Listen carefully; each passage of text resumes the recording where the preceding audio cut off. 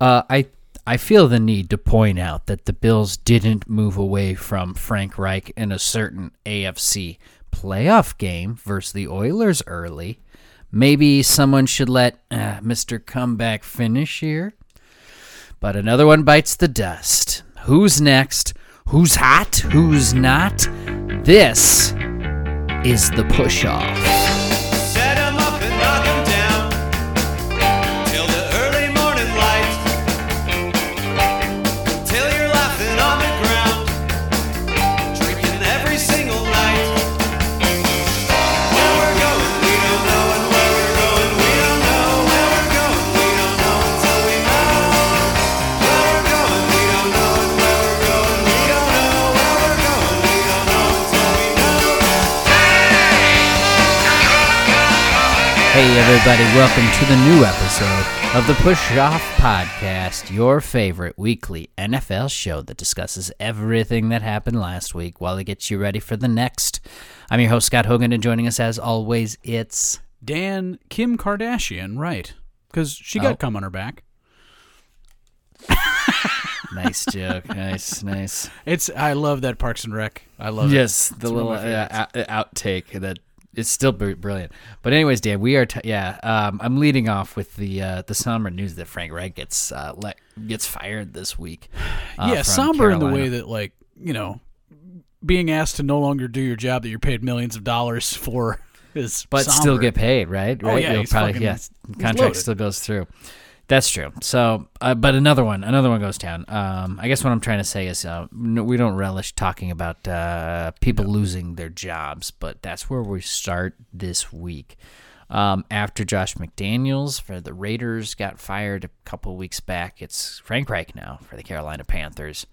After the loss that they had to the Titans in Tennessee, was it say that David Tepper left the owner left the locker room wherever he was and gave a quote to the press that was just one word, and that word was fuck. It's kind of crazy, right? David Tepper had Matt Rule. Now, Matt Rule, we knew 2 seasons in, we're like, ooh, this is a fucking disaster. Like, this guy does not have the temperament to be an NFL head coach. Matt Rule, who he brought in, over Ron Rivera. We talked about that, and yeah. Frank Reich, say what you will, right, had been a fine head coach. Not a great one, not a guy that you're like, oh, this guy's going to rebuild the franchise. I don't think it needed to be a retread this quickly after leaving the Colts. I also feel like Frank Reich didn't do the requisite shit he needed to do, like take a year off, go back to being a coordinator. Like, you need to take a step back to take a step forward sometimes and become a better head coach. He basically took the same shit that he was doing at the Colts and brought it to a team that was completely different culture, and it almost felt like he was trying to continue what he was doing with the Colts on a completely different team and just never gelled. The defense didn't gel. The offense never made any fucking sense. You got a rookie QB just getting manhandled back there. And you traded away assets to get this kid, and you've got to choose a guy like Frank Reich to tutor him, to move him along. If you don't think Frank Reich was the guy, you got to know that shit early on. Like, I would have actually been more okay if Frank Reich had been fired in, like, fucking June. You know, if you fire Frank Reich in June, you're like, this is not fucking working. 11 games in, like, he hasn't even had a full season. Yeah, that's what I'm saying. Oh, you mean June next June? Yeah, if you're like, hey, we got like, wait, how can he be fired last I want June? you to been hire hired. this motherfucker in March and fire him in June. But I'm saying, like, if you go through your What did next he do in off 3 season, months? yeah, really aggressive, David Tepper. Sorry, go ahead. Yeah, if you go through your entire off-season program, right, and you go, listen, he's just not getting it. Bryce Young needs a new voice. I can actually see firing him in the offseason. Firing him 11 games in basically just says, I'm going to be really inconsistent as an owner about who I'm bringing in. David Tepper's quote is like, I do have patience. At no point in any part of David Tepper's career has he ever had patience. No. And suddenly he's going to just miraculously have the patience to be an NFL owner. Like, you've got to do a better job of letting a guy build the culture without meddling in it. It feels like a guy like Bryce Young is a David Tepper pick. And we don't know. Yes. We won't find out until later who actually made the decision, but it didn't feel like it was Frank Reich's call. It felt like there was a trade up. There was all this stuff. There's a lot of rumors and things bubbling to the top. There's this talk about this 3-way trade the Bears were having with the Texans and the Panthers, and the whole idea was that the Panthers would end up with the 2nd overall pick.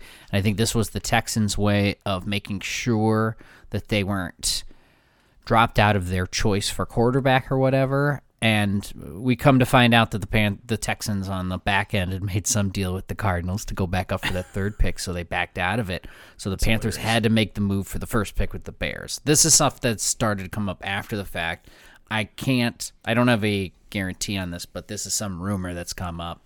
So the Panthers were the Panthers made the move for the 1st overall pick so they could get a quarterback, and the consensus at the time was to take Bryce Young for number 1. And they are making an argument now, I think, Tepper at least, in the Panthers organization, that even if the Texans had the 1st overall pick, they would have took Bryce Young, and et cetera, et cetera. And Texans can say all day that that's not the case, given how good Stroud's been playing. I'm positive Nick Caserio listens to our podcast. That's all I'm going to say. Is if Tepper and Frank Reich had taken the time to listen to our podcast and our analysis of the quarterbacks, very high on Stroud, very low on Bryce Young. We rated him a late 1st-round talent with basically no fucking upside. Like, this is the best you're getting right now. Does not have the athletic ability. We could rehash it. You could go back and listen to the episode. I didn't understand the king's ransom being given up for a guy like Bryce Young, who doesn't have, right, even Josh Allen level potential, where he's 6'6", runs like a fucking deer. This was going to be, at best, a guy who was a capable top 12 quarterback, and you gave up everything to go get him. That doesn't feel like a Frank Reich move. Although Frank Reich did trade a 1st-round pick for Carson Wentz. For Carson Wentz and the Carson Wentz stuff, but even him bringing him in seemed like something that was a foregone conclusion. I question Frank Reich's career decisions. Like you said, the making the move real quick and go into another head coaching position doesn't look good.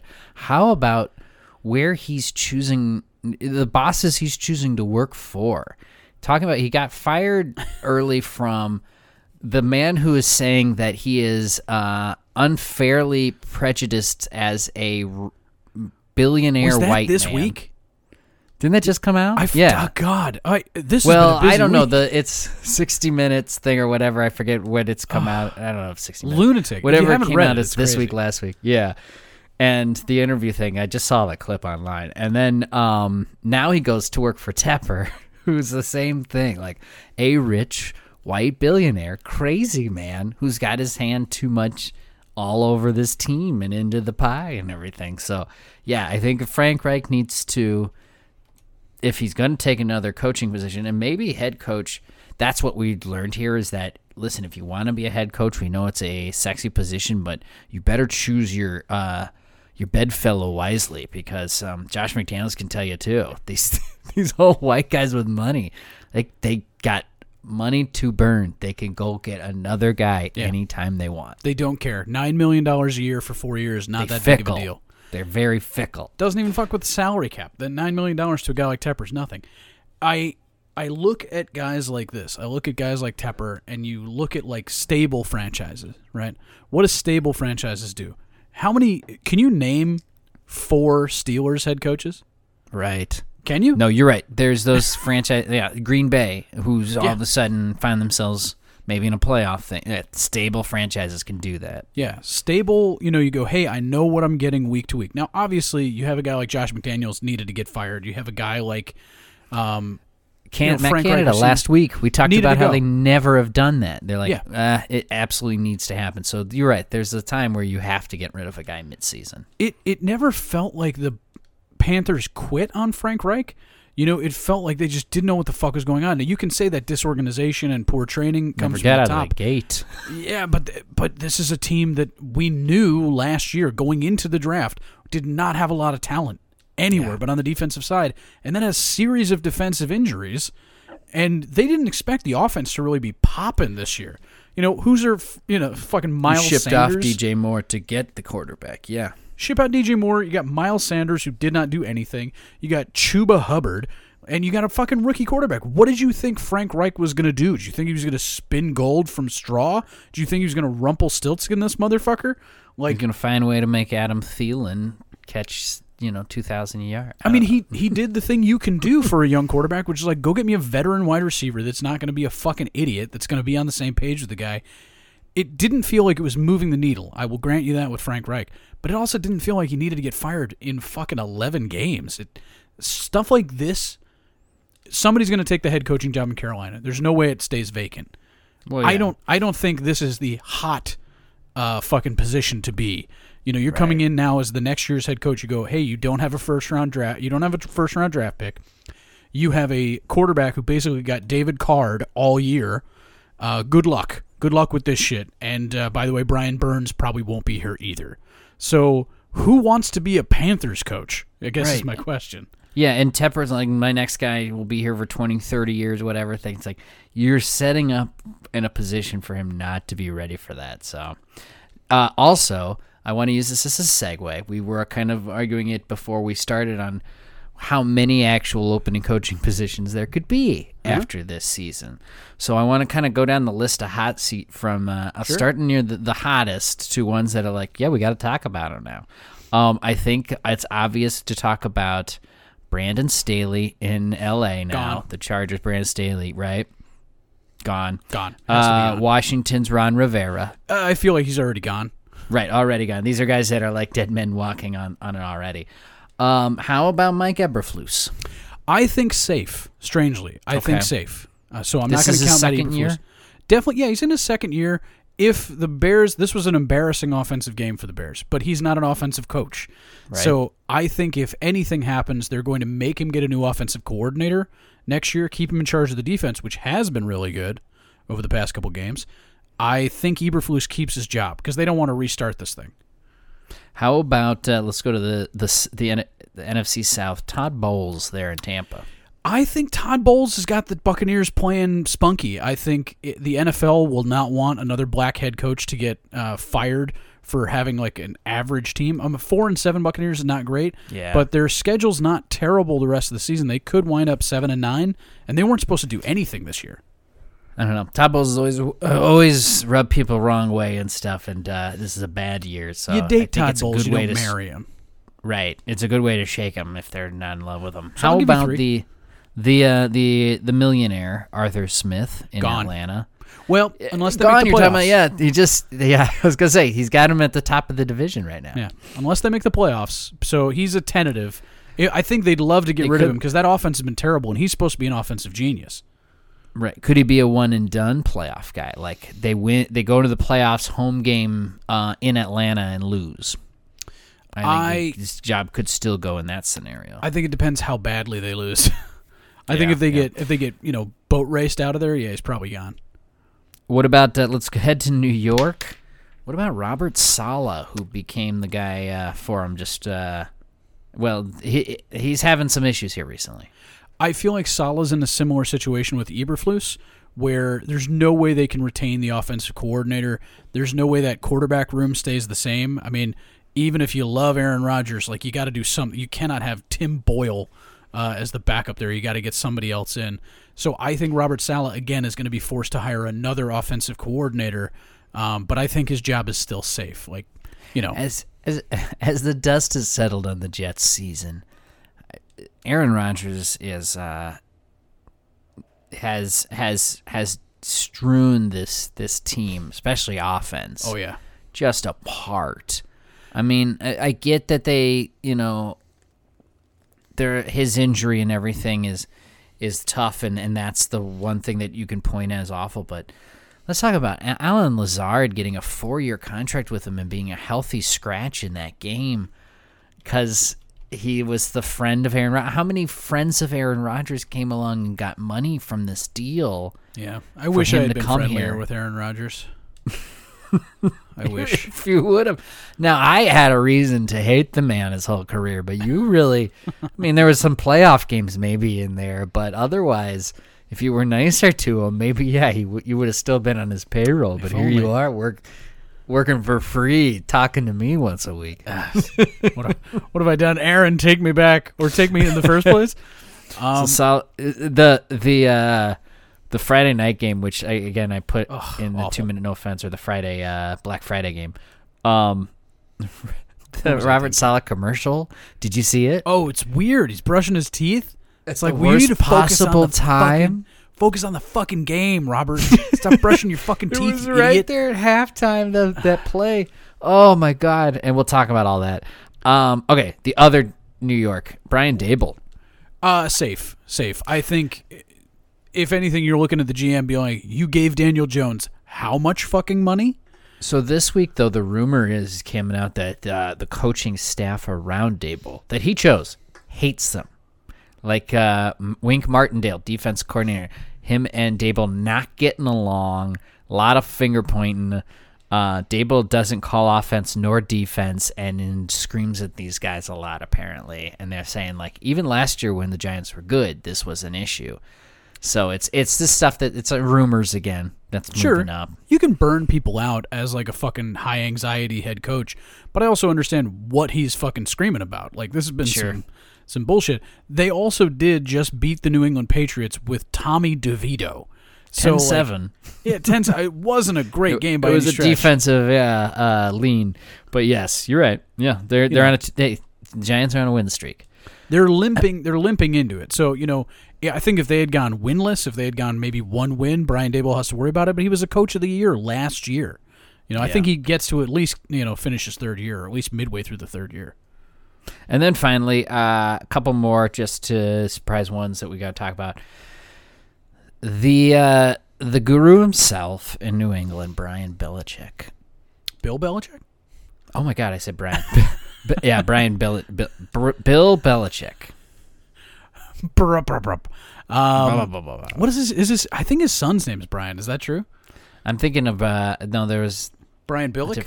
Yeah, Brian Billick. Yes, Bill a real Belichick portman too. Bill Belichick. So yeah, Brian Belichick is actually his son's name. So there is a Brian Belichick that will probably also be fired. So not probably also. wrong. So you think Bill? Yeah. So I don't think he's going mutual- to be. He's not going to be fired. Okay. They will not suffer the indignity of firing Bill Belichick.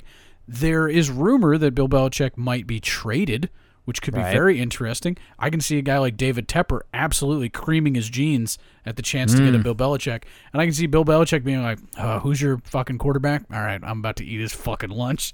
Like, I don't think that's best for the development of Bryce Young, but we'll see how that goes. Yeah. I think Bill Belichick is not coming back next year as the head coach. Okay. As the head coach of New England. He's either going to get traded or he's going to resign and move into the, upper echelon of, obviously he's on the fucking Mount Rushmore of coaches. So yeah. I don't think they will suffer the indignity of firing him. It will just be a mutual parting of ways. Interesting. And then finally, Sean McDermott, Buffalo now. Probably safe, honestly. I mean, this has been a bad year, and you can blame a lot of it on the regression of Josh Allen. Interesting. Okay. And I think, if anything, they retool the offense. I mean, they already fired the offensive coordinator. They already fired Ken Dorsey. The defense has not been great, but it's also been pretty badly injured. So I think he probably holds on, but I think he enters next season on the hot seat. That's a list of 9 more of 2 that already got fired. I think that covers the people who are even by chance. I think everybody else is pretty safe. Is there anybody I missed, Dan, comes to mind? I mean, I went down the list here. I think there's 5 definite firings at the end of the season. D'Amico Ryans is safe. I mean, Tomlin's safe. D'Amico Ryans is safe. Yeah, Zach Taylor Ryan's might done lose great. his job. Zach Taylor's in a tough situation. Dennis Allen, at no point is anybody ever like, oh, God, glad we got Dennis Allen as our head coach. Yeah. So there's a few guys on the list. I think Stefanski's safe. And me too, yeah. Stefanski's turned it around where he could have been gone this year if things went bad. So we'll revisit this list. There's, 5-6 more weeks left of this season, so things could really crumble for a lot of other people or things get better for these guys too. True. I want to use that Sean McDermott thing to segue into Game of the Week. Once again, the Buffalo Bills have probably Game of the Season, and unfortunately, once again, they're on the losing end of this one.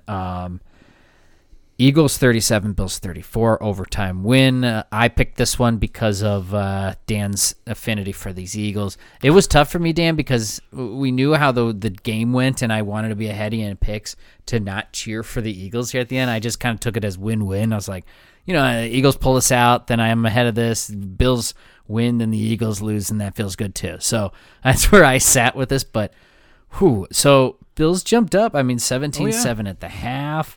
Josh Allen, over 300 yards and 2 touchdowns and ran to win. He did throw the 1 interception.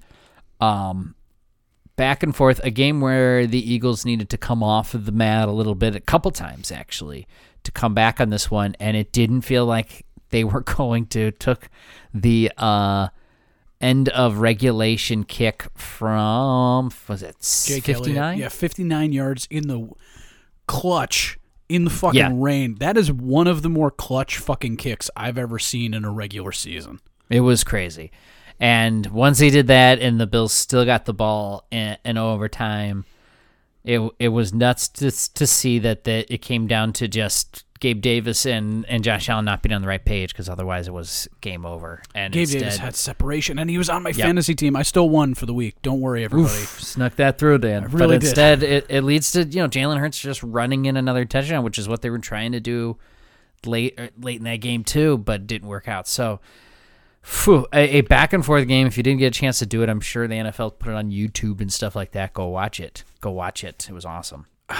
This is exactly what we fucking talked about with these Eagles, right? Always just so fucking tantalizingly close. Like the fucking apple of Tantalus. I can fucking feel they're ready. It's true. It's the apple of Tantalus. I think we have an episode title finally. It's this fucking guy. Jalen Hurts will not die. Will not die. And now recently there's been an old interview he gave when he was getting drafted. They're like, how many times have you lost? And he goes, 4 times. And he goes, the NFL's not going to be like that. And he goes, we'll see. And since then, he has only lost 4 games as a starter in the regular season. Jesus Christ. No kidding. Yeah, this Eagles team is built, so we talk about this all the time. I fucking hate it. They're built so well. The defense is really good, ferocious. Jordan Davis with a shoestring tackle on Josh Allen. The fucking giant bastard. He knocked himself unconscious. He was running so fast. Yes. Oh, yeah, you're right, Davis, yeah. But that's the sort of effort you're looking for on this defense. It's really good. The Eagles team, God, I hate it. The fact that this was in Philadelphia felt like the difference at the end. I don't know if he's making that kick in Buffalo in the rain. But yeah, man, you feel for the Buffalo Bills. There's all the talent in the world, and it's not like they played a bad game. It's just it's a game of inches. You miss that Gabe Davis, if that Gabe Davis pass gets received, the game is over. Buffalo walks off, has a great game, still probably game of the week. But you cannot give the Eagles an opportunity to get back into it, because they will claw and fight and scratch and do it. I fucking hate it. I hate the respect I have for these Eagles. God damn it. Tyler Bass, 2 for 4 field goals. They got one blocked. It was all that stuff by the defensive rookie of the fucking year that they never should have been able to draft. Yes. There were times in this where the Eagles' offense looked pedestrian, and it took like Devonta Smith just to appear out of nowhere when the pocket's collapsing to convert stuff and things like that. And the Bills were actually moving the ball with James Cook and Latavius Murray on the ground when they needed to, and things like that were working. But when the Eagles needed to turn it on, when they needed to catch up, when they needed the last few points, they found themselves in the position to do it. It was nuts. And another reason to start this is where they're heading next week, but we'll get there. This leaves the Bills at a perilous 6-6. And the AFC, that's almost the T word, Dan, as we can say on our podcast. I don't think it's case for that for them yet, but it's not such an easy stretch for them from here. And, it's just going to be tough to pull it out from here. They absolutely need this bye week very badly. Yeah. Because you have a chance at the end of this bye week to rip off 5 winnable games. I include a game against the Cowboys. That is a game they could win. They are talented enough to win that fucking game. If they have fewer than 9 wins at the end of the season, I don't know if you make it in the AFC. I think that's a real tough row to hoe. Yeah. Their final 5 games, when they get out of this bye week, they have to go to Kansas City out of the bye week. Right. Then they have the Cowboys. Then they go to the Chargers, and the Chargers are going to lose that game, but goddammit, it's going to be close. And then they have the Patriots, which they'll probably beat because they'll be facing the corpse that will not be blocked, which is Mac Jones. And then Miami Dolphins at the end. So there's really, of those final games, there's 2 you got to win, and there's maybe 2 or 3 more winnable ones, but goddamn, I mean, you got to come out of the gates. You got to beat Kansas City if you want to feel good moving into the if you want to feel good going into the playoffs, because There's I don't an know if 10 outside wins is going to do chance it. the Dolphins have some divisional spot sewn up and they don't need to play their starters for that last week. But that game is in Miami. It's not in Buffalo like the end of last season. So, yeah, very interested to see what happens here. That's why I brought up Sean McDermott, because if the Bills don't make the playoffs, that is a big old upset. That is a disappointment of a heck of a season. I mean, it's coming in a big old disappointment for where you end up for Buffalo if you do not make the playoffs at all. But I think it tracks. I mean, you can't expect every season to be playoff. Like, sometimes you got to retool. I think it might actually be good. They could get another, offensive skill position player. They need another wide receiver because Gabe Davis should be a number 3, not a number 2. Diggs is getting up there in age, and insane. He's also still insane. We got to talk next then about perhaps the second best, or they'll challenge these Eagles next week. 49ers beating up on the Seahawks. That's where I'm heading here. This was the Thanksgiving night game. So if you stayed up for it through your turkey coma, I don't know why you would have after it was 24-3 49ers at the half. This thing had McCaffrey all over him, 139 total yards of scrimmage and 2 touchdowns, and the 49ers defense giving Geno Smith just an awful Thanksgiving night. I thought this was going to the 2-minute no offense. I'm not going to lie. Here's the thing. It should, but it leads us to that 49ers-Eagles game next week. So we're going to spend a moment on just how much the 49ers went into a primetime game in Seattle, the only real competition they have in that division this year, and beat the hell out of them. Yeah, they really beat the shit out of these Seahawks. This was maybe, I know Geno Smith was dealing with an injury, bad shoulder, all that, but you get a fresh shoulder, it doesn't really matter. Backup running back. Yeah, they're hurt. The Seahawks are hurt. It doesn't knock them out of the playoffs by any stretch, but it basically all but guarantees they are not going to be the division winner of the NFC West. A win against these Niners at home, this is a wild division. This is absolutely wild. This win here by the Niners, you go, okay, we don't really have to worry about the Seahawks. We just kind of need to take care of our own business, and you're still in the running for the top seed in the NFC. You got to win against the Cowboys. If you get a win against the Eagles, when all things, bandy out, if you're all tied, you got it. So San Francisco's still got a clear road to the number 1 seed. How about that Jackson Smith and Jigba catch, though? That was tasty. Snags those things out there. So so Seattle's got some, they got some future stuff, but Geno Smith, I don't know if we're going to find out, I think, with the rest of the season if he's in any future plans or not. If he turns it up and gets them, he has to be. How much was that extension? Oh, I know they gave him an extension, but there's got to be some wiggle room for a guy that's old. It's a bad deal. It's not like a Daniel Jones lockdown, right? It's 3 not years. nearly as bad. It's not nearly as bad. So next year he counts $31 million against the cap. He's got a dead cap of $17 million. Yeah, so you're probably going to hold on to him as a 34-year-old.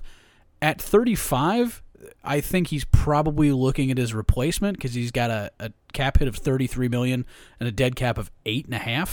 So, but I think he gets 1 more year. This was not a disgusting contract that he signed. It was 3 years, $75 million. So, overall pretty sensible, honestly. But, good for Geno. That's life-changing money, dude. That's fucking nice. Good for him. So the reason why we're talking about this Niners domination in Seattle is because it leads us to what is probably the matchup of the weekend. San Francisco going to Philly. This is the rematch of the NFC Championship game. Brock Purdy is currently healthy. I mean, he was healthy heading into Philly. So hopefully, if he stays on his feet here for this one, as the Niners are hoping, we finally see that rematch. We have a difference in how we do the picks this week, as I will get to my choice here first. You saw I got that Eagles one over, Dan. That was the linchpin as the weekend fell. The end of last week, I think on the podcast, I said there was 5 games different. Technically, there was 6, and it went 4-2. It was very still even again. So I got a little edge over Dan. This might be the first time this season. It is so far. I never should have taken the fucking Jets. God damn it! Why did I do that? I got burned by them quite a few times myself. So we're here at 49ers Eagles. This is the first one to start with. So wild one here to start with. But I know you're picking first, but yes. You know you don't have to ask me who I'm picking. I guess that's true. I kind of know where you're going with it, but unfortunately, Dan, I am also going to go there. I'm going to go 49ers on the road. I don't hate that. I think jump aboard the hate wagon. Well, and I do think the Niners, given how they've played since everybody's come healthy, look like they have a whole lot less issues and a whole lot less things that they can be attacked with, which is weird talking this 8-3 team versus 10-1 team. But the Niners' losses were all confined in that streak when Debo was down, when Williams was down, when there was a concussion issue with Purdy and things like that. So yeah. I'm saying they're healthy, and I'm saying they're back to full force, and I feel like they could prove it here, and it has to be one of those highlighted games for them all season long. The Eagles have had to deal with the Chiefs and these Bills and a lot of tough teams here lately, so give me the Niners on the road here, and I'm not only just picking it to try to stay ahead of you, Dan, because I knew you ain't gonna pick them. No, fuck no. But I will say this: if the Eagles win this game, which is at home, they're a good team. Yes. The race for the NFC number 1 seed is over. Feels like you guys got one more game against them, but it won't matter. I mean, our back end of the schedule is so tough. I mean, theirs is too, but I mean, at that point, you basically have a 2.5 game lead with it's 5 nuts. to It feels go. like they've been challenged by everybody at that point too, and then it's only the Commanders that have beat them. Is that right? It's just a weird outlier division game. So division game that you can forget about. Man, Eagles. So. Hey, all of us Eagles haters out here that have become haters of the past few seasons, San Francisco 49ers, you're our only hope. Do it, Shanny. Let's move on. Let's go back to Thanksgiving. Go all the way back to Thursday morning, where the Packers shocked the Lions in Green Bay. 29-22 was the score. Neither of us picked it. Didn't see it coming. It was not that close, honestly. That's true, too. Jordan Love had a great game with 3 touchdowns. Dan's boy, Rashawn Gary, had himself one of those look at me on primetime, or in front of everybody, all the eyes games. Jared Goff started rough and fought his way back, though, 332 and 2 touchdowns. But a 20-6 Packers game at the half, they hung on, and they beat these Lions. Yeah, an elite, I would dare say, Rashawn Gary performance. You gave him that elite status coming in there, and finally he's earned it. He's earned it, man. I think there's no doubt that he's one of the top, 15, 20 defensive players. Game. He was everywhere. He's freaky, man. He's freaky. He's only 25 years old. You got to remember that. That's that sucks True. if you're playing Green Bay. This helps the Packers so much more than it hurts the Lions. I mean, it hurts the Lions a little emotionally. Well, yeah. True. Did you see the thing about the fucking gibbous moon? Yes, that's so fucking weird that they've never won on Thanksgiving with a waning gibbous. I mean, this is the Lions and the fans, and it sounds like just a shocked what can the Cosmos fan base. do? Yes, yeah. But I mean, they came out kind of flat. Honestly, it felt like they're like, oh, we're gonna win this fucking game, and really right out the gate, 3 straight fucking TDs. I mean. Obviously, they get a touchdown. It looks like it was going to be a fun trade back and forth. The Lions score pretty quickly. They score again, and then that Rashawn Gary fumble recovery. that was just fucking awesome. Like, that was just such a good play. Jared Goff, somebody made a great point, that if you look at Jared Goff's stat line in this game, pretty good. If you watch the game Jared Goff played like shit. Yes. Played like absolute ass, putting the ball in dangerous positions. I thought he came back, and that's why I think those stats are kind of added on at the end a little bit too. The second half for the Lions was better than the first half. God, that first quarter, you're right, was 20-6 at the end of the first quarter. Yeah. It was because the Lions defense has serious problems, and when the offense gives the ball over, then it's glaring, and that's what it was for this one. I don't think the Packers offense is that good. I think they look good against a bad Lions defense that's going to get them into trouble late in the season. Yeah, the Lions. For the Lions, it almost felt like the Lions were like, we're going to win this fucking game no matter what, and then the Packers came out, punched them in the mouth, and they could not recover. So, it doesn't doom the Lions by any stretch of the imagination. No. 8-3 is a fine record, and is probably going to win the NFC North. That's not going to be an issue. But this is another let's stop smelling our own farts sort of game for the Lions. It's 2 games in a row now where the Lions have looked very beatable at home, and against 2 teams that they shouldn't look beatable against. But divisional. Divisional. Yeah. We both chew it very quickly. But these are tapes that any of these teams could look up and look at. So, but they can't hate the same. I go back to these NFC, the NFC teams that they're going to play in the playoffs, besides the Niners and the Eagles. Well, you know what? The Lions will be okay. They'll be okay. Yeah, because that's the NFC, man. We'll get there, but that's wild. But they win that one. I don't have another game set up right now because everybody played, and there's so many on bye weeks. So let's talk about another divisional matchup of the Falcons winning over the Saints. This is what Dan got over me. I want to know clean sweep. 15-24. Falcons take care of business and now find themselves at the top of the NFC South at 5-6. Carr over 300 yards, but he turns it over. Kamara got going. Olave got going. Tyrann Mathieu, the old honey badger, with 2 interceptions in this game, but it didn't matter. The Falcons still win this one with those stats. Ritter 1 touchdown and 2 picks. I mean, you read these out, and I don't know how the Falcons did it, but they did. They ran the ball. Bijan Robinson was used finally, 123 total yards and 2 touchdowns. Falcons were up 14-9 at the half. I think what it was a lot of Saints settling for field goals, and that's not how you win games. Falcons win it. Yeah, it really did feel like the red zone offense just couldn't do anything against this Falcons team. And not for anything the Falcons were doing. Like, they just misfired down in the red zone almost every time. So when you run the ball, right, when you run the ball, it's almost like body blows. You know, you get to the point where you just tire people out. But strangely enough, even with all those runs, New Orleans actually had the advantage in time of possession. New Orleans had the ball longer than Atlanta. But if you're watching that game live, you're like, no way, Atlanta's had this ball for like the whole fucking game. But yeah, there were a couple of possessions late in the fourth quarter where they just kind of drained the clock out. This is the sort of game Atlanta absolutely fucking needed, and this is the sort of thing that maybe puts Dennis Allen in the crosshairs of a replaceable head coach. Derek Carr also needs to be replaced, man. Yeah. I mean, Carr He's is not what the you answer. see. No, he's not. He's what you get, and needs everything, all that stuff. And the Saints it's nothing sexy happening there. But I think we are talking about that they are still in cap hell for a few more seasons. Derek Carr didn't help them on that, by the way. Correct. That's a lot of money to pay Derek Carr. So, but yeah, you look at that. I mean, they relied on Blake Grupe to get all of their points in this game. So that's not how you win games.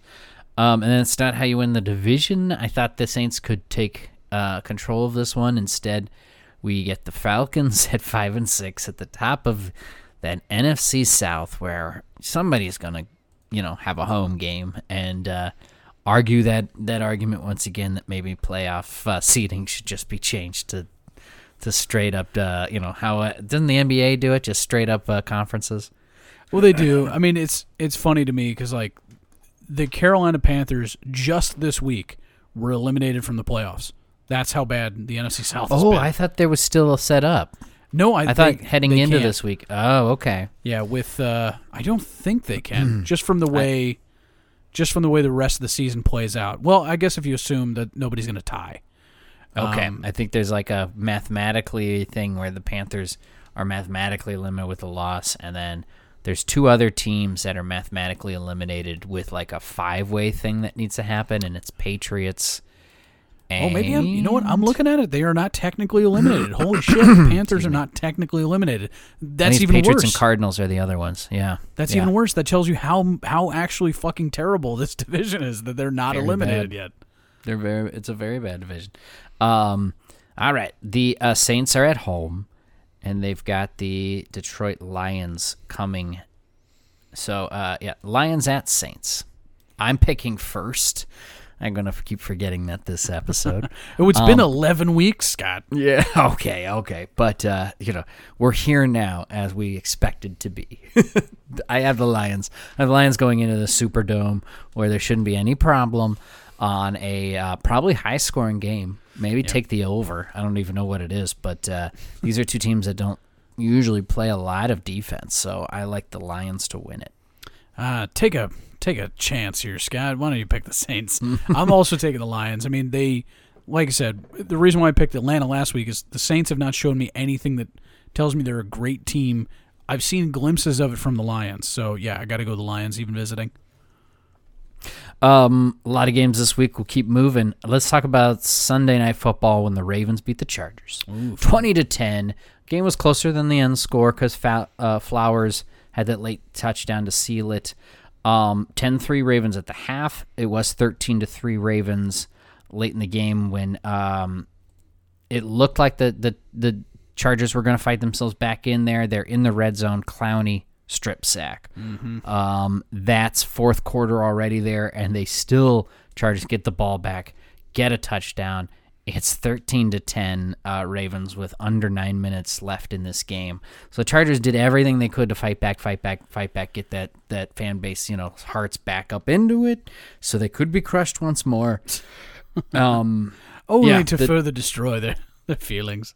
We like the Ravens here. I think the Ravens are a class of the AFC, but they still looked, like they had some issues here in LA in a primetime game, but they took care of business and get the win, and that's all that matters. They play down to competition.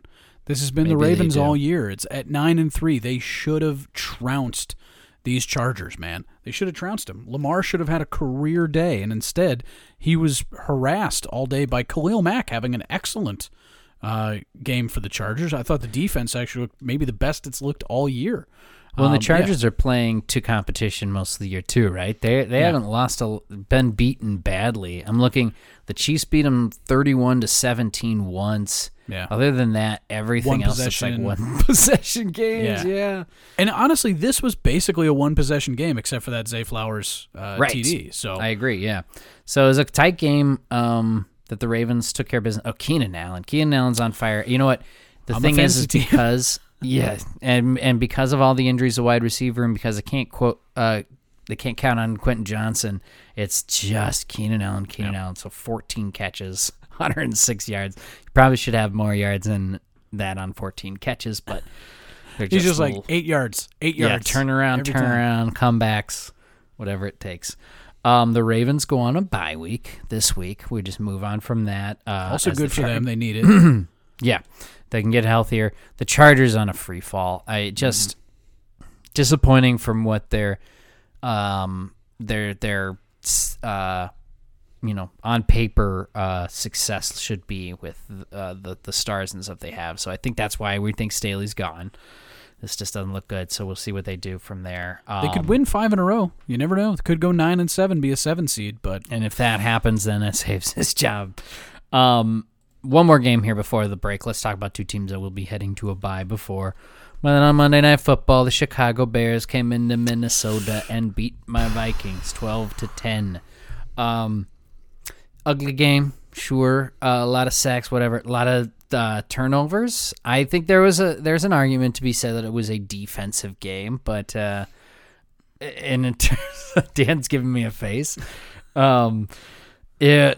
So yeah, this stats is DJ Moore had a good game, 11 catches, 114 yards, and the Bears did all field goals to win it with Cairo Santos, who still missed one from under 50, but he went 4 for 5 otherwise.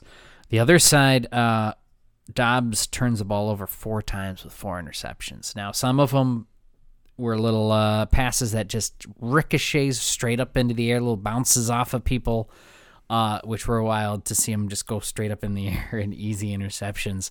Others should have been pick sixes that were dropped, so they kind of balance out there. I'm not trying to give him benefit of the doubt there. He had a bad day. 3-all at the half, where the Bears probably should have been ahead by more. 9-3 Bears late in this game where Fields starts fumbling himself. He had 2 late fumbles there, which is just not something you want to see your quarterback start doing to give the team a chance. Give the game away. Yeah, and they did at one point. Vikings go in there, get a touchdown with Hawkinson, take the lead, get even the ball back, force the Bears to use those timeouts, but give the ball to the Bears, and the Bears just need to get in field goal range. And on a 3rd and 10, DJ Moore's just wide open to get down there, and from that point, it's over. Bears win it with field goals, 12-10 on Monday night. I don't think it's fair to defenses to call this a defensive struggle more than it was, Jesus Christ, neither one of these offenses knew what they were doing. Yeah. I felt like maybe you could say the Bears defense did a good job. They really confused the shit out of Josh Dobbs. He was making bad decisions, bad throws. He was forcing things into a pretty good defense for Chicago. I don't know what the fuck Chicago was looking at. I thought that also very confused. Justin Fields did not know where the blitz was coming from at any time, which Flores has done a pretty good job all year kind of throwing exotic blitz packages out there. Yeah, that's what I was seeing. But this was just inept offenses. Like, you got to run into the blitz sometimes. Like, if you know that they're coming at you that way, you've got to run the ball more. So I just don't understand what the fuck either one of these teams was doing. There was a recipe to counter it, and neither one of them was able to do it. It seemed like they wanted to win the way they wanted to win rather than the way the defense was giving them. You know I think you're right. There should have been some way for a team to figure out the kryptonite to what the defenses were doing, and neither offense could do it. My Vikings thing, it feels pretty easy. Justin Jefferson coming back from injury, he would have been very well needed in this game. There was a lot of forced stuff. They've never found a running game, and that gets harder and harder to deal with as the season goes along. Dobbs had a lot of success when a play broke down and he was able to get out of the pocket, run with his legs, and then what the Bears and the Broncos have done the last 2 weeks is pin him in where bootlegs don't even work anymore, because it's like, no, we're not going to let you get out of the pocket. That's all we have to do. The same thing you do to Fields is what you do to Dobbs. You just don't let them out of the pocket. You bottle them in because they hold the ball too long, and you have a good enough pass rush you can get there. So we saw that kind of mirrored all night long. That's what I kind of liked on the defensive side of it, but it does feel like the shine's worn off of Josh Dobbs. That was fun while it lasted. This is new Fitzmagic. It's bald. It's hairless Fitzmagic. Yeah, now you're at the point where you go, okay, you got a bye week to go. Either Josh Dobbs learns more and more of this playbook and he still gives you the best chance to win because you're at this weird NFC bubble where you could still make the playoffs, so you got to keep trying. Or does the rookie from BYU that you were going to play Hall, is he worth taking a look at while Kirk Cousins is hurt? Because Kirk Cousins has himself in a nice situation after Monday night to make some more money. Because I think that's all you get from the Vikings on this thing here. This season isn't going to really go anywhere without a quarterback you can lean on when it gets into January. I don't think so. So see what you got now and move on from there. The Bears are in a much more precarious situation because they're going to have those draft picks. And listen, Justin Fields holds on to that ball too long, but he still is a magician back there at times, and he still throws some great passes. And I know there's some Bears fans, and I mean, there's some people that can't give up on him yet. So I don't know. I do not know what you do right now with Justin Fields if you're Chicago Bears. I think the verdict is still out, honestly. Right? If It's a Justin problem, Fields though. wins 2 more games, or worst case or best case scenario for the Bears, Justin Fields plays out of his mind the next 6 games, and they lose every one of them. You probably go, hey, maybe let's get him another offensive lineman or a defensive playmaker and Marvin Harrison Jr. Like, let's see what we can do. And I think if that's the case, like if they wind up picking 6th in the draft, 7th in the draft, and Justin Fields looks like he's taking steps, I don't think they pick a quarterback number 1 overall. They might trade out of it. They might be earlier stockpile than more that. picks. I think right now they have 2 picks in the top 5. They do. Well, they have 1 and 5. Yeah. So but these, one of you them got to remember, one of them's going to be in the top 5. The I almost Patriots think are in it's free a fall. guarantee. Yes, Patriots. Okay, and the Cardinals, but yeah, that the Bears have these picks. I still think one of them will be top 5. Oh no, Almost one of them guaranteed. will definitely be top 5. Yeah, But I don't think they'll spend it on a quarterback. that is their choice they have to make. And I'm just it's. But very I don't tough. think Justin Fields actually enters into that equation. I think what enters into that equation is the potential of a new ownership group. Yes, And you go, hey, we're going to hold on to Justin Fields. We're not going to pick up his 5th-year option. And if he goes crazy, we can franchise him. But we are going to build this team with talent. They did they drafted a right tackle in the first round because they thought this is a guy that we can have here for 10, 15 years. You can get 2 more playmakers or a playmaker and a guy in the trenches, and then you make this position more appetizing to a free agent quarterback next season. If I'm a Bears fan, I can get persuaded running him back and not picking up his 5th-year option. I could get behind that. Yeah. I could get behind not picking up his 5th-year option, running him back out there, and getting some adequate mid-tier Offensive, quarterback to challenge him in the offseason. That's what I can see happening. That too. All right. Bears are getting a break. My Vikings are getting a much-needed break. So the Push-Off Podcast, we need to break ourselves. I need a break after these last 2 losses. I was thankful for a winning record. Now we're 500, so I need a break. And when we come back from this break, we're gonna have to speed things up because we are enjoying ourselves a little too much this evening. But we hope you guys are too, as we enjoy ourselves each and every week here at the Push Off. Let's go! He walks barely down the street with the brim pulled way down low.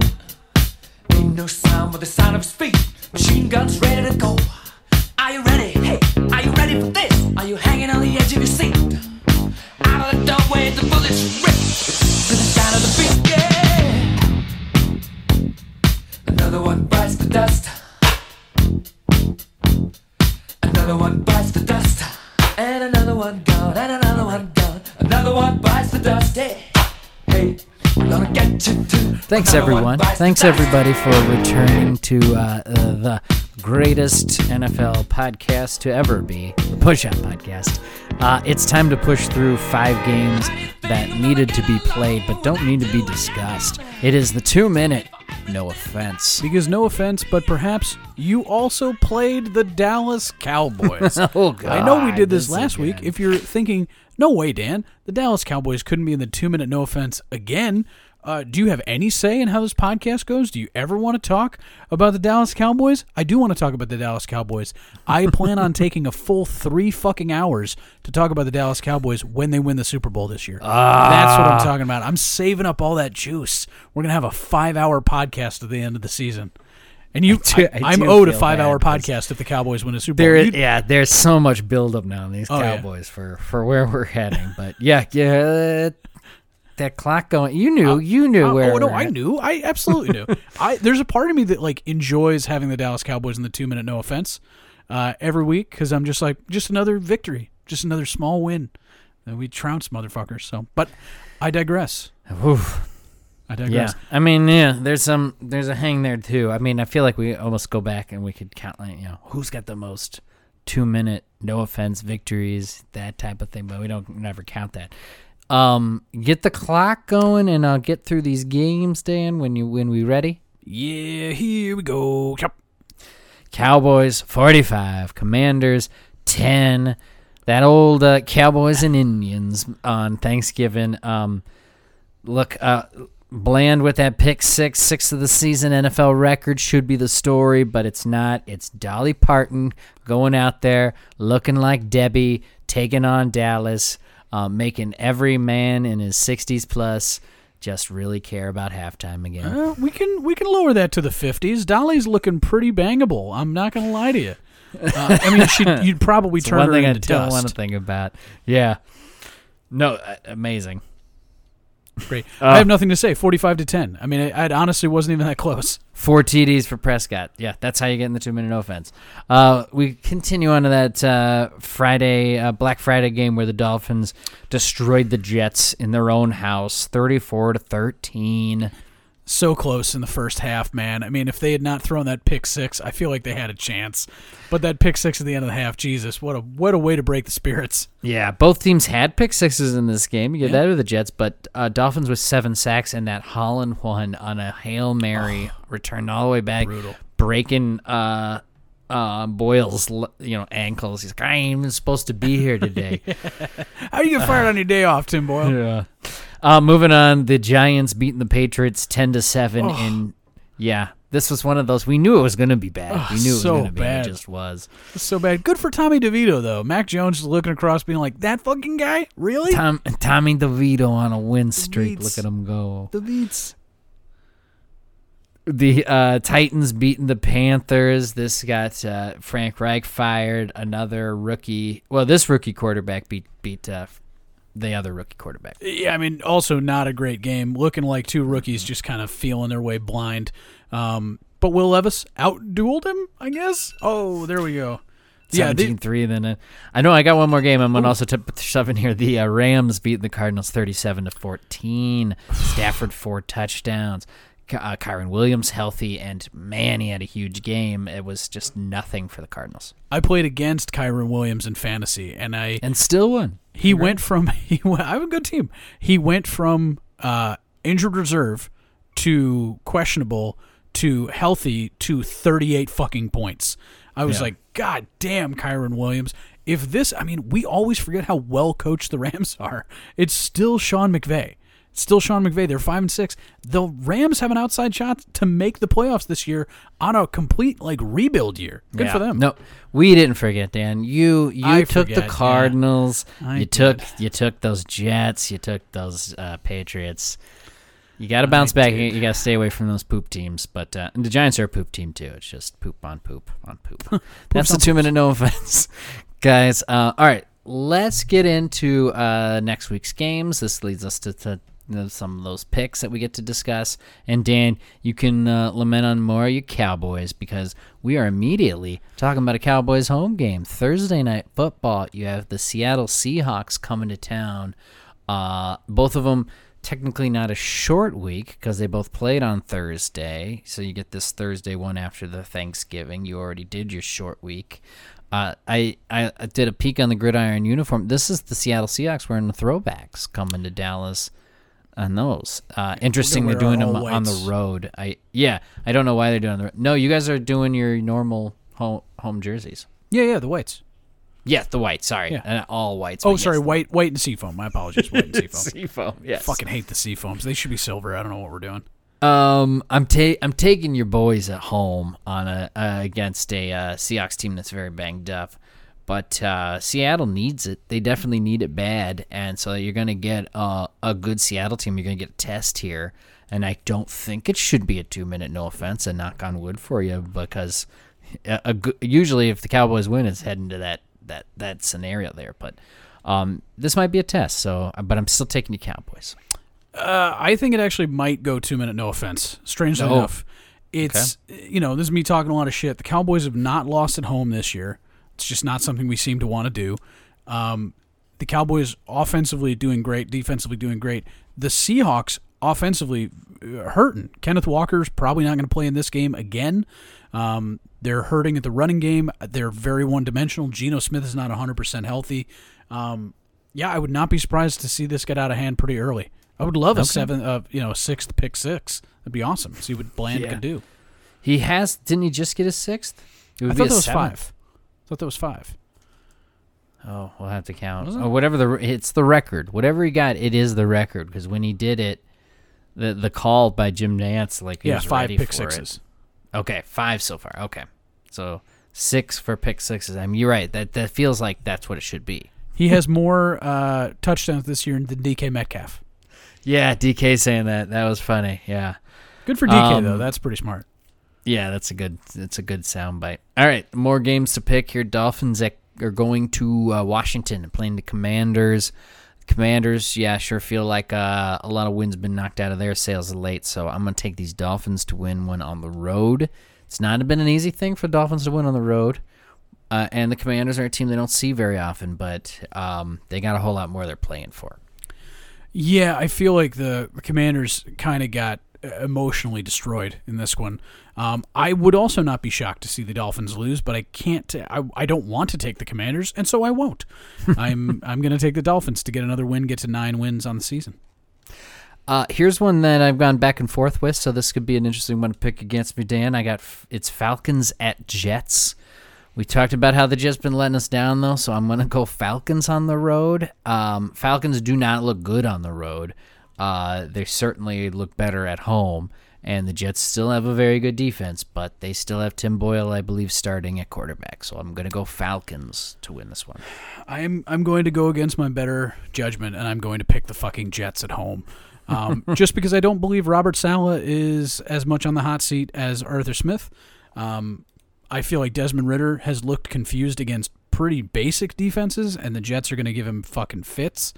I think the Jets win this one narrowly at home because the NFL also wants to continue baiting you with the possibility of Aaron Rodgers. So, I think they go 5-7, and people go, could they do it? And they can't. I like that. Where I'm sitting now, where I don't believe like I need to fret over NFC team losing to an AFC team. This one makes this mean something to me. Yeah, Falcons, it does. Jets. Now I can kind of cheer for the Falcons in a weird way. But yeah, you should be cheering against the Falcons, who are still in the wild card hunt. That's what I'm saying. Yeah, but I don't believe in my Vikings enough to worry about that type of stuff. So. You are a quintessential Vikings fan, sir. That's right. Amen. The Chargers are going to New England to play those Patriots who are tanking, trying to get themselves a new quarterback. I can't tell. Man, Mac Jones getting in there. Didn't even finish that one, right? Bailey Zappi came in that one again. Just, it's. He's so bad. So obviously, I'm It's taking so bad. Chargers on the road when, playing the competition, etc. 1-score game. I don't know. I think this one, even the Chargers should be good enough to win by 2 scores. I will say this: if the Chargers lose this game, I think Brandon Staley is fired. Yes. At the fucking tarmac. I don't think they let him get on the plane. You lose to a 2-9 New England Patriots team. Jesus, get the fuck out of here, Staley. So I'm going to take the Chargers as well because it's all Keenan Allen all the time. But yeah, this is a Brandon Staley get fired game if he doesn't put it together. It is the Patriots wearing the old Patriot Pat red ones in this game against the Chargers. If the Chargers wearing their powder blues, that'd be great. Well, you can't go that. Yeah, I know. mean, you're right. That would have worked. I think they would have matched, but no, they're going all white. Well, we don't know. I don't know about the pants, but they're going the white.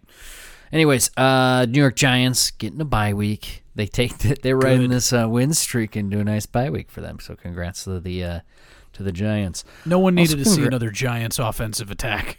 No, it's true. We need a week off from Tommy DeVito here. He needs to go home and make his own bed. Get your Vafangool. Get out of here. Let's give the credit also to the Indianapolis Colts, who find themselves, if the season ended today, heading to the playoffs. You talking about playoffs? 27-20, they beat the Buccaneers at home. We both picked Minshew to win the dirty white boy off. That was this game, and it was a fun one to watch. Mayfield 2 touchdowns and a pick. He got Rashad White going. Rashad White's having his best career season. Mike Evans 2 touchdowns. My fantasy team, thank you. Minshew an interception, but he ran one in. Taylor 2 touchdowns. Pittman Jr. 10 catches. Yeah. Colts 6 sacks in this game.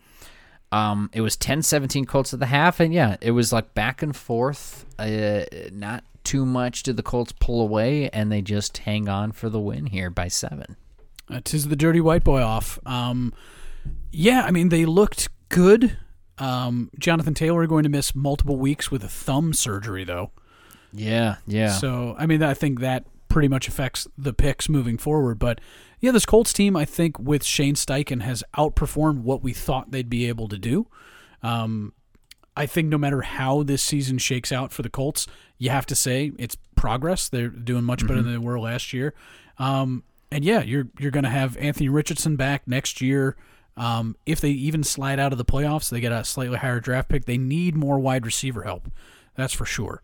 Yes. It's not terrible there, but they need another weapon on there because it can't just be Jonathan Taylor and the hope of Gardner Minshew getting a touchdown.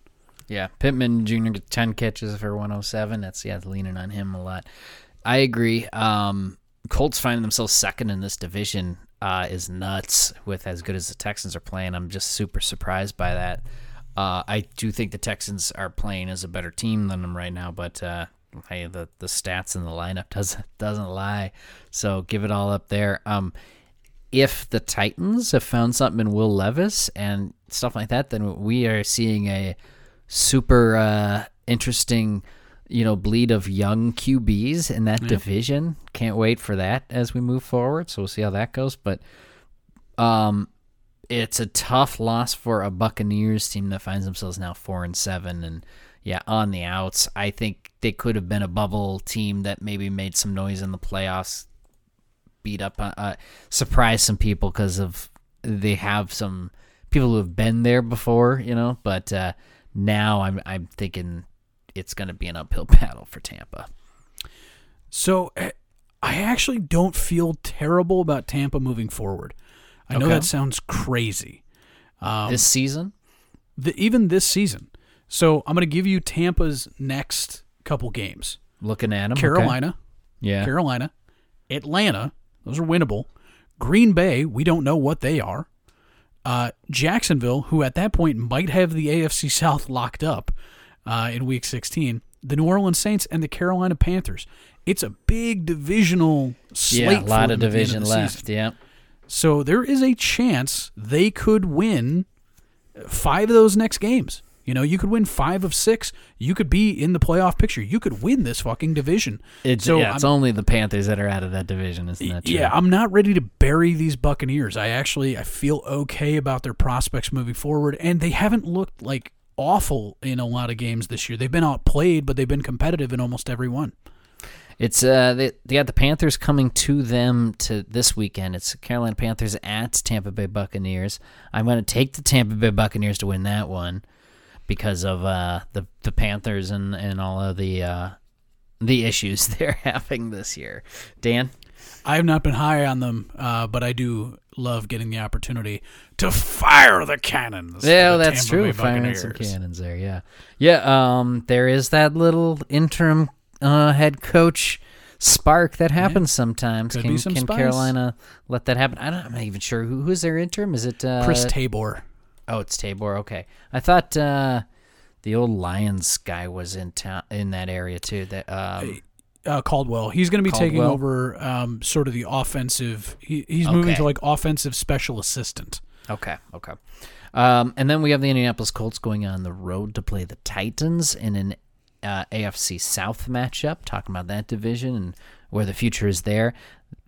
I'm going to take the Colts on the road here. I don't trust the Titans. I think they're a bottom dweller this year, so I'm going to take these spunky Colts. I'm going to give you the opportunity to rethink this, Scott. It is Colts on the road against the Titans. I know it's not Colts on the road against Jacksonville. That's right. That's where the match very is. Close. It's very close. I'm actually going to take the Titans at home to beat this Colts team. I think both well-coached teams this year, but I feel like the Titans are running strong. They're playing good defense. If Jonathan Taylor wasn't out this week, I might be with you. But I think just Zach Moss and no spell back for Zach Moss, it leads to problems. I think the Titans win it. Yeah, perhaps you're right. It's an interesting one, but for some reason I could not find myself picking them Titans. I get it. Let's talk about a game. Let's talk about a game I got over you this week. That was a big one. Broncos beating the Browns 29-12. Thompson Robinson started this game for the Browns. He had a touchdown, but gets knocked out the second half, and so P.J. Walker needs to return. But by then, the Broncos kind of had this thing in good control. Russell Wilson, a touchdown, running 1-2, 14-6 Broncos at the half, and they hold on to win it and extend their win streak. Dear God, the Denver Broncos now have won 5 in a row. The longest win streak in the NFL right now. Yep. It's fucking weird, dude. Yeah, I mean, it's funny that even at week 5 or 6, we're like, you need to apologize to Nathaniel Hackett. And then you look at what Hackett's doing in New York and what they're doing here. He's like, no, it just took me half a season to purge that dipshit from this organization, and now the Broncos are actually playing well. I look at the way Russell Wilson's playing, and you can tell he has absolutely lost his fastball. He is not the Russell Wilson of old, but I think they've got him transitioned to like, listen, the defense is good enough. Just don't fuck this up, Russ. And that might be enough to win with for the rest of the year with the way the defense is playing, with the skill position and the talent, the way they're running the football. I really do. I mean, the split between Williams and Pirine actually was fantastic. So they're running it really well. I don't know if that's the recipe against everybody. I know that very few people are going to have an offense as bad as the Cleveland Browns moving forward. But, Broncos are spunky, man. Broncos are spunky. Yeah. These Cleveland Browns are doing everything they can with as good as that defense is, and you feel bad for Myles Garrett and as good as that defense has played because they just been left with no help on the other side. And you don't feel bad for the Browns. You feel bad for individuals on the Browns. Specifically their defensive side, Yeah. yes. Dorian Thompson Robinson, we talked about it. It's just, it proves that you need some actual playing time in real games, and you can't just put that much. I mean, like you said, he wasn't supposed to play, and now he is, and that's the problem. But the Browns are in this situation where they could find themselves in the playoffs, and then where do you go from there? Yeah, what's the point? Who are you going to beat in the playoffs? Right, because this matchup here was one where you really needed to prove that you could take care of yourself on the road, because that's where you'd need to win those games. And if you can't do it in the Denver Broncos, you're not going to go doing it in Kansas City. You're not going to go doing it in Baltimore. Anywhere. Yeah. Anywhere. You're not taking the fucking Ravens out the way you are. No. So, big win by the Broncos. Until we talk about another game, I'm going to also talk about Jaguars, Texans. This one is one Dan got over me, the AFC South matchup. Fun game, though. Back and forth. Jaguars win it by 3. Lawrence, big game with 364 and a touchdown. Ran one in. He did throw an interception. Josh Allen, the defensive man, is a wreck when he wants to be with 2.5 sacks. A lot of field goals for the Jaguars with McManus. And then the other side, Stroud wouldn't quit. Over 300 yards passing in, 2 touchdowns and ran one in. Nico Collins. Bad kicking by that Amendola. They got to go back and figure out kicking again. There's always a time where it's like, man, can we not find a guy who's we can count on to kick the ball? I mean, the 2 he missed was from 50 yards out and 58 yards out. The 58 one is like that one we saw when the Panthers had Pinheiro, and he's like, what do you want from me? Amendola was not. The 58 one hit the crossbar. Like, he had it straight on and kicked it as well as he could have to do it, but you can't wasn't gonna do it. You can't lay that on the guy. That's at the top end of his range. He nailed it. You lined it up. Yeah, you just run out of leg at a certain point. Not everybody can kick that shit from 60 plus. Not everybody is, fucking. It was a tough decision because it was 4th and 10, 4th and whatever. Yeah, I get it. Yeah, it just sucks. I mean, one of those misses was on him. I think it was still very far. Yeah, he hasn't been awful this season. I feel like, you could have used any of those fucking kicks this year, but and I don't know if Kamey Fairbairn, who's their usual kicker, has that length. I don't know if he's kicking I don't think he does. 58-yarders. Yeah, so I think you feel better about wheeling him out there, though. that's true. Well, he's your starter. So congrats, Dan. You got those Jaguars. I felt bad. I'm always been a Jaguars fan, but I found myself cheering for these Texans here, maybe because they are the younger team now coming up. Oh, they're fun. And challenging these Jaguars in this division. But big win for the Jaguars on the road against, I think, the one team. I mean, we know how good, where the Colts are with their stats, but I think the one team that can challenge them in this division. So they take care of it. That's true. I like it. Leads us to one of the tougher games that I had to pick this week. So, hint, Dan, if you want to pick opposite me. Denver Broncos, the hot Denver Broncos going on the road to play Houston. Both teams are 6-5. Where do you go here? Where do you go? I'm going to go with the home team, Houston Texans.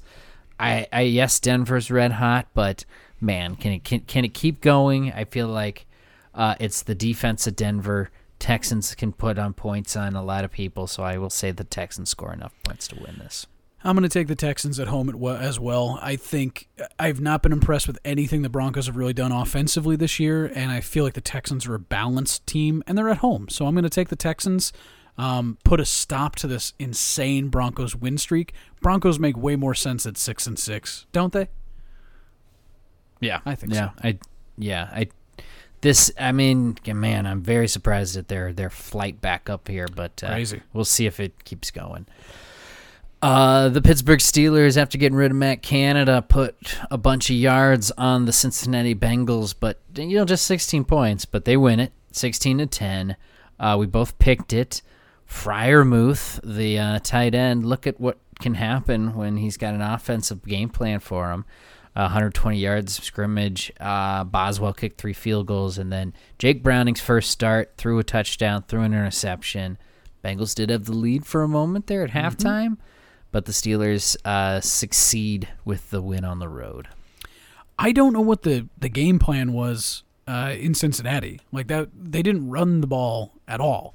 And I think it's probably just because they loaded the box. Like Pittsburgh's like, if you're going to beat us, you're going to beat us through the air. You're going to make Jake Browning win this fucking game. And the Steelers' defense is good enough that in your first official start in the NFL, that's a tough card to pull.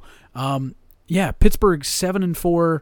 At no point have they impressed me at all. Although good for them, they actually outgained the Bengals. For the first time ever, and outgained them in passing yards. That's insane. Yeah. So, this is the sort of game you have to win if you're the Steelers to say, oh, we deserve to be in the playoffs. 7-4, you're tied with the fucking Browns for that wild card position. So, I feel like this is definitely the division of the Ravens, and the Bengals just kind of backed themselves out of it completely. But, good for the Steelers, man. Yeah, I don't know. The Steelers are leading to that position there where, they're probably heading to the playoffs. They'll be there. They'll maybe even make an issue in the first round and then not be in the right class to keep up with anybody at the top of the AFC. And it'll be an ugly loss there. But, I guess, a little bit of young stuff and growth there happening around them. So maybe it keeps going. Did you hear the thing? Pickens spends Thanksgiving at the coach's house, and then you have Deontay Johnson with that a couple plays there, that fumble where he just didn't even try. Did not look good. There's some of these points here. It just looks like sometimes they're not trying when they don't like the play. The Steelers. I did think it was funny that Mike Tomlin says that Deontay Johnson needs to answer for it. I don't think I've ever been more sure that an adult man got a code red in a locker room at the end of a game. I am sure they kicked the shit out of Deontay Johnson and put him in a pillowcase and just kicked the shit out of him. That feels like the way Tomlin handles his business, and I honestly respect that. The Steelers are going home. They got the Cardinals coming to town. It's Cardinals at Steelers this week. So I don't think the Steelers are going to be tested. I think the Steelers are going to take care of business against the Cardinals team that have no business trying to get this win. So Steelers will move to 8-4. Yeah.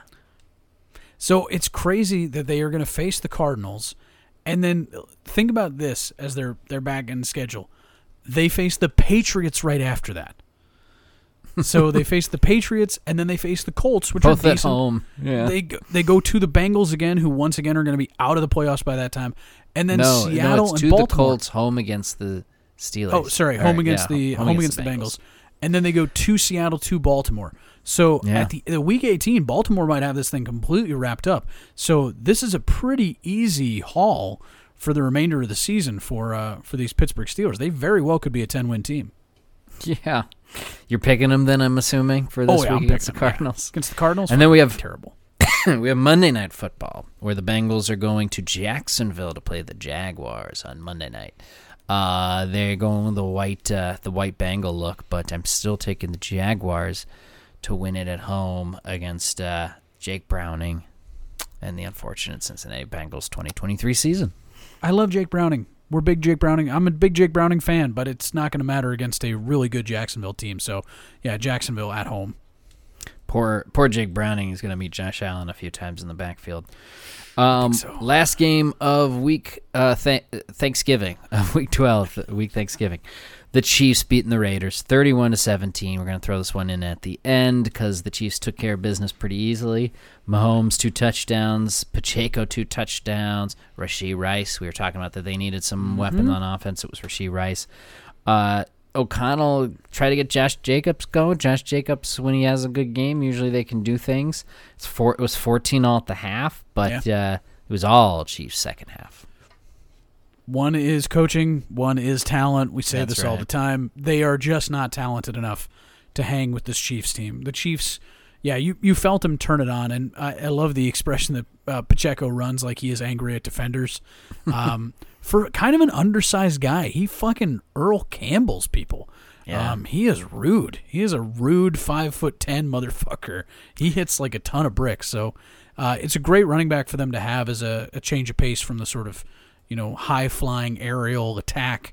Having a guy like Pacheco be able to handle that ball and handle the load they're giving him is fantastic. And then we have the Raiders release Marcus Peters. He goes through waivers. He's now free agent. So if somebody needs a cornerback for hire, they have Marcus Peters available. He's a veteran. He wasn't really doing anything on the Raiders. You could tell that he was not as talented as he used to be. I mean, he could still be a number 5 guy if he got his attitude right for somebody. And, you need as many quarters as you can get. He's not going to help a 5-7 Raiders team make the playoffs. Right. We had, Darius Leonard visit your Cowboys this week. We'll see if he signs there. And he's got an Eagles visit, I guess, coming up next. Yeah. So it's going to be one of those. I actually don't think he plays the rest of the year. Really? Then that's a choice he's going to take has. it off. Yeah. Yeah. The Las Vegas Raiders bye week 13. It is a big bye week 13, you guys. So if you're trying to make fantasy playoffs, get to your list here quickly. You might need to pick some guys up here this week if you need some bye week help. So good luck. I got four waiver wire requests. I'm in our league. I'm doing okay. In my other league, I'm number 2, and Okay. I had too many Vikings players. I'll tell you that right now. Oof. I got to get them taken care of. And then finally, the last game to pick is the Sunday Night Football one where the Kansas City Chiefs are going to Green Bay. They're playing the Packers. It's Chiefs at Packers. I'm not going to take these Packers to start beating the Chiefs, so give me Kansas City in prime time. I'm right there with you. Kansas City looks like they are getting right. That Raiders team gave them trouble in the beginning of the year, and they came back here and just said, no, we'll handle it. So this is the Chiefs team you need to be very afraid of, and Packers team that I still don't really know what they are. Yeah. All right, so a shorter week of games this week, you guys, as a bunch of teams get bye weeks. The week after that, just 2 more teams get a bye week. I think it's Arizona and Washington, and then that's it. It's over. We're wrapped up and just racing to the end, and playoff pictures aplenty is what we'll be discussing. So we've had a lot of fun throughout this season. We really appreciate you guys coming along with us for another year. So thank you so much for listening to the Push Up Podcast as we put you to bed tonight. The picks wrap up. We were both at 103, tied as we have been for so many weeks. Now I am at 115, Dan at 113, just that slight 2-game lead now over Dan as we head into a week where we picked 2 games different. So we could be right back tied again. We'll see. I'll get it back. So real quick, Dan, crazy stats and the quiz. I'm going to give you stuff leading in with Thanksgiving to wrap up the show for this week. So guys, once again, thank you so much. Tell all your friends where to find us. And you have a choice here of teams that have never lost on Thanksgiving. Do you know the franchises? There's 3 of them technically. Never lost on Thanksgiving. I'm gonna go out on a limb and I'm gonna say Patriots never lost on Thanksgiving. Apparently they have. Okay. I'm thinking maybe new teams. I'm gonna say Carolina Panthers. The new teams is the way to go. Carolina Panthers is one of them. They are 1-0 on Thanksgiving. Okay. I'm gonna go Texans. The Texans are 2-0 on Thanksgiving. There's one more team. Is this also a new team? Relatively? Kinda. Relatively. New team relatively. I feel like that might be giving it away, but Titans? No. Are we counting the Titans as a team? Or is it the Jaguars? No, technically the Jacksonville Jaguars have not played on Thanksgiving. Oh, interesting. I know. I'm surprised by that too. So who is it?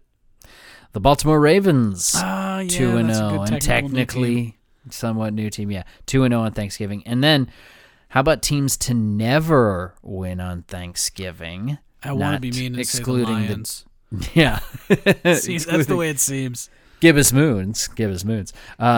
Excluding the Jaguars, obviously, who have never played on Thanksgiving. There's 2 teams, Dan, that have never won on Thanksgiving.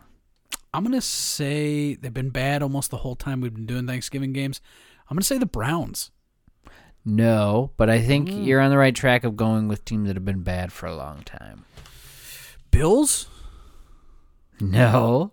Yeah. Bengals. Bengals is one of them, yes. Okay. There's one more. They've never won on Thanksgiving. I know the the Saints. No, it is Fire the Cannons. Well, never on Thanksgiving, apparently.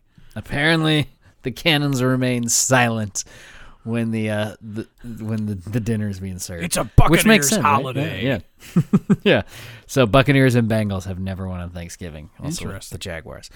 All right, that's the crazy stats. That's what I got for this week and all that good stuff. Thank you guys so much for listening to another episode of the Push Off Podcast. But before we leave, Dan, parting words of wisdom. If you play fantasy, Scott was saying, make sure your lineups are set. Unless you've had just an awful fucking season, you still probably have 1 to 2 more games to make things happen in your league. If you're right on the edge and you don't feel good about your team, cut fucking everybody, man. Cut everybody. Start brand new. You're going to have a bunch of random crazy-ass shit. Make those big changes, because if you don't make the playoffs, you might be in a situation where you have to do some unseemly things if you lose in your league. So take big chances. Nothing ventured, nothing gained. Make weird decisions. We got to make that full circle and go back to all of our head coaches listening tonight too, and say, take that same advice, you guys. If you're feeling that seat getting hotter, just be, read that little corner of your card that was on that Chicago Bears head coach. Be you. Yeah, get out there just and be you. Be the best version of you can be. Thank you guys for listening to another episode of the Push Off Podcast. I am Scott, and this is Dan. We will see you here next week. Have a great one. Good night.